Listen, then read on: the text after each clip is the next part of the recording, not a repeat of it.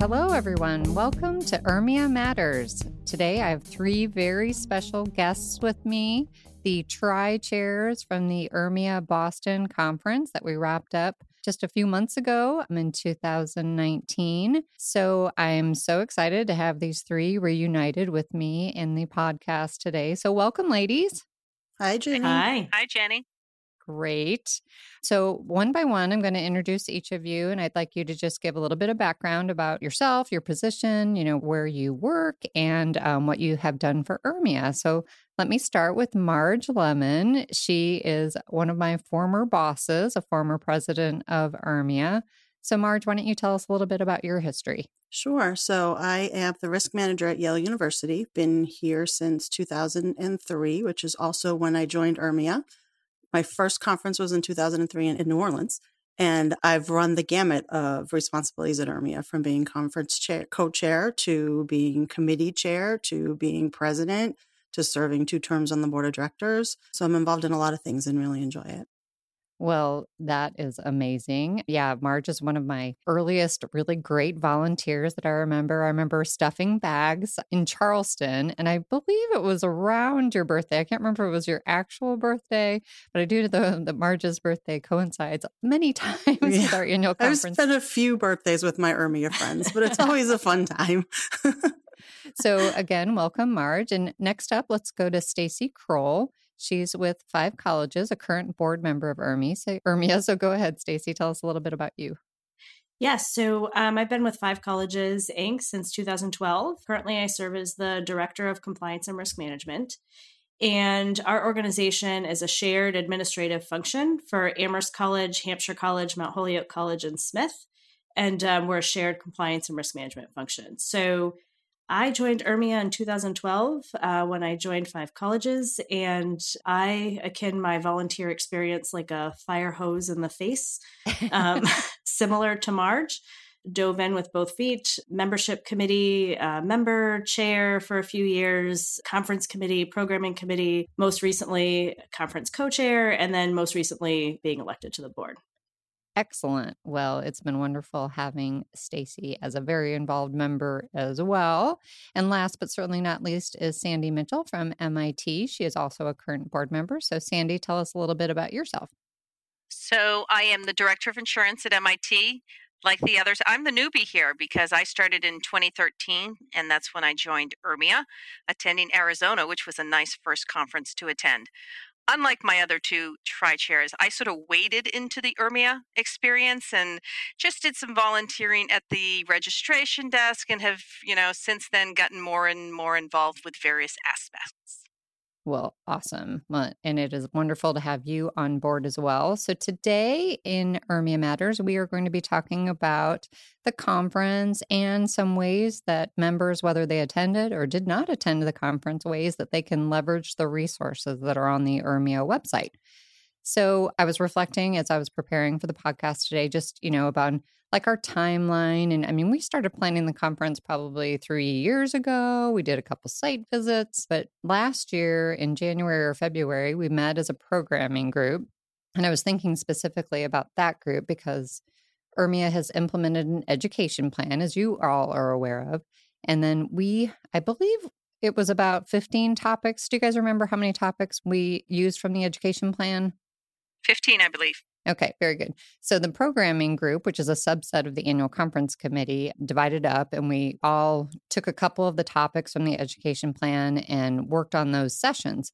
So I wanted you each to speak about your experience with those sessions. And Stacy, why don't we start with you, because you did, kind of the heavy lifting with the general sessions, as it turned out. I don't think that was actually our plan from the get-go, but it certainly turned out that way. And the general sessions were really the hallmark of the event. And certainly the Boston bombing session had a lot of feedback, positive. It was very moving. So why don't you just tell us about the way the education plan worked for you?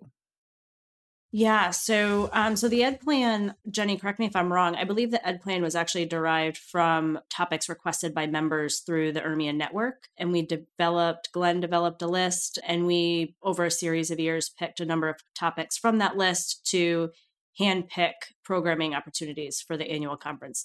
So we had probably 20 to 25 selected at the beginning, and we narrowed it down to 15. And what was really interesting was we actually sourced some speakers that may have not spoken at URMIA before, but were really knowledgeable on the topic we picked for them.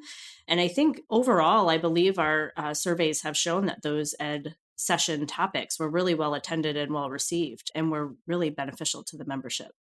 Yeah. And I mean, I want to just take a second to, give kudos to Glenn Klinsick, who created the education plan and developed that kind of long-term plan. But it was a combination of topics that the members had requested over the years, topics that we know are popular because of, the analytics we have from our library. So tell us a little bit about the sessions that you were most involved planning. So, as folks who attended the conference would know, I was really involved in developing the Boston Marathon session, which I'm sure we'll talk a little bit more about in detail. There was another general session on the last day about developing a long-term view on risk.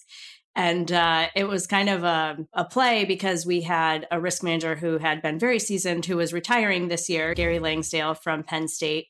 And it was supposed to be kind of the past of risk management in contrast to the future of risk management by having someone of a more youthful generation with many years left in my career. So we did a nice timeline of the evolution of risk management. And that was just a lot of fun. I mean, Gary's just a great personality and has a really good sense of humor.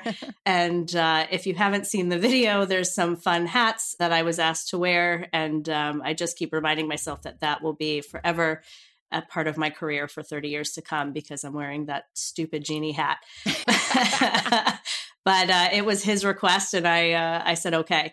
And then I also, one of the programmatic sessions I was involved in was talking about ERM, and I had the opportunity to work with Tim Wiseman, and my CFO actually from Amherst College came to Boston, which was really nice, and he was really, really impressed with URMIA as a whole. But we talked about the ERM program at Amherst College and how we might use that to identify opportunities for the college and the competition that's facing higher ed right now. Excellent. Well, and I mean, for everybody who wasn't at the conference and didn't see that last general session, it is fully recorded in video. So you can see Stacy and Jean Demchek and Gary Langsdale in their funny hats. And we've tried to capitalize on all marketing pictures. So all URMIA members might see them from time to time. So thank you for that. Of course. So let's switch to Marge. So Marge, I know you were involved in a session or two in the programming. Can you tell us about your experience and how that went?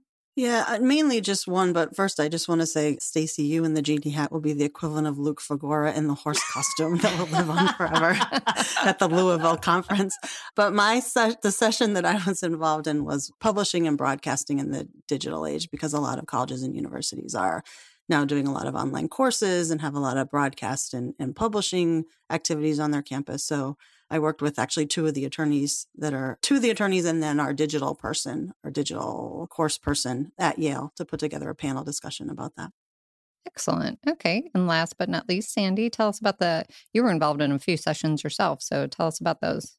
Yeah, being from an institution that was literally across the river from the host hotel made it easier to tap into a number of different people at MIT that we wouldn't normally have at a conference. So we had deans of students, we had people from our Office of General Counsel, we had a professor that's heavily involved in our makerspace, our head of EHS, sort of all were participating in presentations.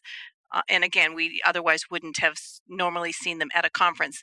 And the other one I was involved in that was heavily attended was on communication. And we put together a panel of URMIA members, and two from public colleges and one from a private college, and tried to compare and contrast sort of the differences in both what is required by each and what may not be required, and what you do to communicate to your board, to your bosses, and to other stakeholders within your university.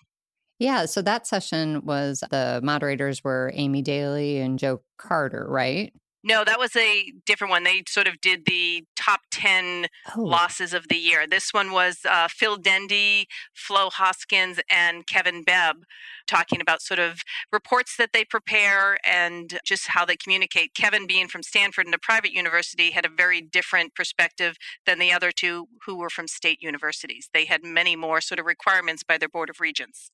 Thanks for straightening him out. And if Phil Dendy ever hears this, he will give me a hard time. So thanks for doing that. So beyond the education sessions that we had, we kind of curated as a programming group. I believe if there were 15 of the education plan sessions, and there were 35 sessions that we picked from the abundance of submissions we got to the call for presentations. So I alluded to it earlier. We do a meeting for the programming group where we go through every single submission that comes through our call for presentations. And we did have an abundance. I believe we had over 100, 110. Does anybody remember the number? 120 plus, I think. Oh, wow. Okay. Thanks. I'm a numbers person. What can I say? I think you all are a bit of numbers, ladies, as I recall. So that left about 35 sessions that we had, that came through the call for presentations. And actually, when I read the evaluations, and I do want to brag just a little bit about that. So URMIA had over 1,000 total attendees, including 535 institutional members, 384 affiliate members, and 92 retirees and guests, which totals 1,011 total attendees, which is phenomenal. And hats off to you guys and the entire annual conference team, that helped put this together. I'd like to say it's the largest gathering of higher education risk management professionals ever. So I think that's pretty exciting. But the 35 other breakout sessions, a lot of them got really, really high marks. Are there any that you guys want to highlight and that we will reference in the podcast? I didn't make it to many, but I will say the one that you alluded to earlier, Jenny, the one that is it Joe Carter and Amy Daly hosted. And it was sort of they had a panel of 5 different risk managers, and they sort of each talked about a property and a casualty loss. So there were 10 losses. And it was really interesting sort of hearing what others have faced, some of which, we go through, but just the differential losses and their impact on universities. And it was sort of very casual conversation. So I think it was well received by the crowd. Thank you. They gave out toys They gave out toys and presents if you answered, the question right. Gummy lobsters or something weird like that. A gummy insect, I think it was. Oh, that's fun. I didn't know they had toys. Yeah, it was cool. Yes, they did. Well, it's always good to Props. have giveaways and interactivity in your session, for sure. I know one of the other sessions that I heard a lot about or have debriefed since the conference was the Arctic one. Is that the Kate Lark one? Yeah, it was Kate Lark from Dartmouth. It was. And it was a faculty member from Dartmouth. Yeah, it was pretty cool. And then 2 other folks were also in that session, and it got really high marks because of I think it was such an interesting topic. And I remember when the programming team was reviewing it, we thought that would be a pretty interesting topic. Okay, well, let's switch the focus a little bit. Why don't we talk about just a little bit about the Boston Marathon bombing session? This is how we actually kicked off the conference. And Stacy, why don't you just tell us a little bit about that session?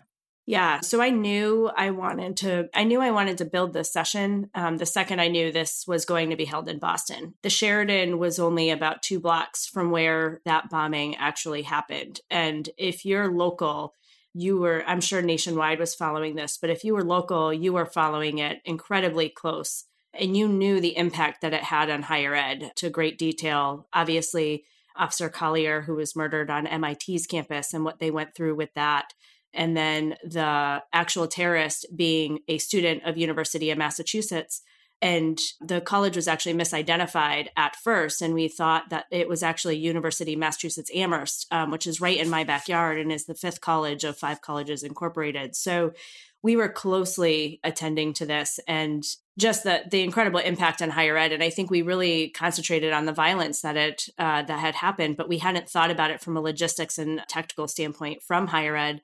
So it was really probably one of the biggest highlights of my career is being able to pull together that panel and to be able to be on stage with those folks. We had Billy Evans, who is currently the chief of police for Boston College, but was the former commissioner of Boston Police and was the incident commander in Watertown, where we took down the terrorist, where he was hiding. And he also ran the marathon that day and then secured the scene. So, really locally, he's a hero and is quite infamous, as I found out after mentioning his name quite a few times and being involved with him. I think a lot of folks were starstruck. And we also had the chief of police from MIT, who was there when Officer Collier, not on campus, but who was still chief at MIT when Officer Collier was shot. The chief of police at University of Massachusetts, who identified that terrorist actually attended there. One of the students at UMass came into the police station and said that person had attended UMass and was in their classes. And then we also had the emergency manager for Suffolk University, who is in the Boston proper area and was affected when the entire city went into lockdown. Nobody was allowed to be on the streets because there was an active manhunt. And there's, I forget the actual number, but there's several colleges in the 20s within a 4-mile radius of where that had happened. And Suffolk University was definitely in the heart of it. So what did they go through, and how do they feed students in a decentralized setting with an unarmed campus police department? How do you keep your students safe? When everybody's on an active manhunt, you're not getting much response in the moment, and you're not getting much support from local PD. So it was really, again, highlight of my career, and something that, I'll obviously cherish, and the opportunity given to me from URMIA to do that. And I know the response to that was really positive, and I encourage everybody to check it out on the URMIA website. Very informative and a very powerful story. Well, kudos again to you, Stacey. It was a great way to start the conference, and those Boston accents. I mean, if nothing else, people should watch the video just to hear some real thick Boston accents. There's no better way to start a Boston conference than to have Billy Evans make one of the first statements. He has true South Boston accent, born and raised from Southie, and you can hear it. You can definitely hear it. How about Sandy? Do you have any words about the session? Yeah, what I really liked about the session when we first talked about sort of doing something on the Boston Marathon, I liked that the focus was on sort of what the individual impact to the schools were, because it was a story that a lot of us hadn't heard. I mean, I work at MIT, and I had actually only been working here for 3 weeks when this all took place, but I still didn't know some of the things that happened and what took place. So it was really interesting to hear from the people that were, living it and sort of reacting to that incident in real time, what happened and its impact and what they learned and sort of have put in place for universities since then. And how about you, Marge? Any lessons learned or anything you took away? Yeah, not necessarily lessons learned, but a couple of things I just took. First of all, you could hear a pin drop in that room when that session was going on. People were incredibly intensely listening to every word, and it wasn't just because they couldn't understand what Billy was saying. But even those of us that did understand the accent. I mean, it was incredibly quiet because everyone was completely intrigued. And I just remember, to go back to what Stacey was saying, whether people in other parts of the country were following it when it went along. I actually was out of the country. I was in Mexico on vacation, and we from Cancun followed every single thing that was going on for the entire duration of it. And even though I was at Yale at the time, was not thinking of it from the perspective of the colleges and universities in the environment and that were affected. Obviously, I was thinking about it, my home state and the city I love and what was going on in the city. But just to come back and, hear this a handful of years later, still resonating with everyone, just listen to them talk about what they went through was incredible. And having, like Stacey said, the location being just a couple of blocks away from where we are, and the memorial monuments having been installed in that location just, I think, the week before the conference. The timing was really well aligned with that. And I remember a lot of conference attendees actually talking about after that session going to visit the memorial. Yeah, to see it. Yeah. Yeah. I know. I mean, one of the things that I, took away, and it was such a moving session, was, the comment where he said, that's not the time to pass out business cards, that you have to have those relationships well in advance. You have to get those town gown relationships and figure out who you call in these situations and who you work with. So it was a great session. Again, kudos to the three of you for making that happen. So I wanted to focus just a little bit on just the wealth of data that we have, or the resources that we have from the conference that are on the website. So like I said earlier, irregardless if you attended the conference or you didn't attend the conference, we have every single breakout session. Well, I think we have all but two. Actually, I think we had a couple technical difficulties, but we have at least 48 of the 50 breakout sessions, all the recordings. And if you like to listen to podcasts, you can also listen to those recordings on your devices. It's pretty easy to do. So I would definitely ask you all to log into the URMIA site, go to the library, go into past conferences. And actually, I mean, we have years and years of conference recordings, and they are such a great resource for our members. So let's talk just a little bit about some of the, fun aspects of the conference. And I'm doing this twofold, to do a call out to the members to be future conference chairs, because we're always looking for the next location. And these three lovely women did volunteer to do Boston. It was our 50th conference. It was It was the biggest, the largest, and we are always trying to outdo conferences year after year. I would love to think that our 51st conference this next year in Indianapolis will surpass Boston, but I'm realistic. It's not happening, Jenny. Sorry.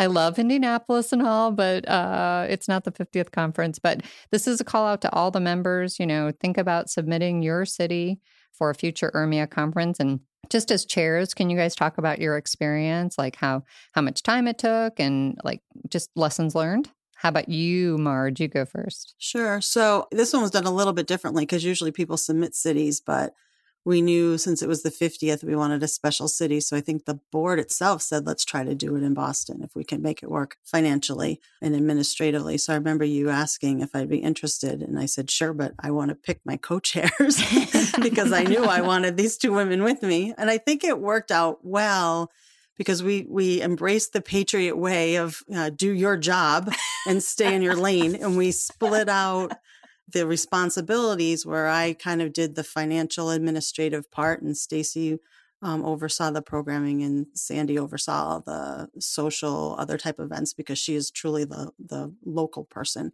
So for me, there was a lot of time for me that it didn't take up a lot of time. I think the programming and the social things are much more intense time-wise and task-wise. But, doing the budget at the beginning and tracking the sponsorships, it's coming in and making sure we're staying on track were the things that I was most involved in. So it was good. I think it was a good group. I think we worked pretty well together. I think we divvied up the responsibilities so that no one person was totally overwhelmed, but we kept in good communication. And of course, I should, it goes without saying, or I should say it, that the home office does the vast lion's share of the work. You guys are amazing and put in so much time and energy to make sure no balls are dropped and everything that we need to do is done. So thank you to you. Well, thanks, Marge. And how about you, Sandy? Were there any like professional development things that you experienced as being a co-chair, tri-chair? Well, it's interesting because my role in my family has always been to plan the parties or the dinners and things like that. So when they asked me to sort of do the local party planning, I'm like, oh, this fits in perfectly. And because Boston is my home city, I was thrilled to have it here and to sort of show off Boston for what it is. I mean, you hear about the Boston drivers, which we'll admit were horrible, but there's some great parts of the city, and I'm glad that we got to share that with a number of people from all over the country. And, working on the venues and finding the right things and something new and to really showcase Boston, like at the gala, doing it at the JFK Library, was awesome. So that was really cool. It sort of gave me from a professional development, it was sort of like being in grad school, particularly as we got closer, time management, doing my regular job here at MIT and managing as we got closer and closer and had to do more and more was a balance. But it was great. It was so much fun and got to work with all of you guys. Terrific. How about you, Stacy? Any comments? Well, I developed two fantastic friendships out of this between those two. So right, the tri-chair relationship continues on. But yeah, I mean, time management didn't really seem like an issue. We had so much fun planning this. So it didn't seem like extra work. It was something that was easily picked up after hours because this was enjoyable and it was, great friends doing fun things. So, I mean, professional development, I can learn so much from the folks who were involved in building this conference. It wasn't just the three of us. It was our entire committee. It was our programming committee. It was our events committee, all of our, our affiliates. So yeah, I mean, I've just learned an incredible amount. Just working with them outside normal working hours has been fantastic. Well, terrific. Well, I think that we've done a great job highlighting the conference. Again, I urge all of URMIA members to log into the library and listen to the recordings.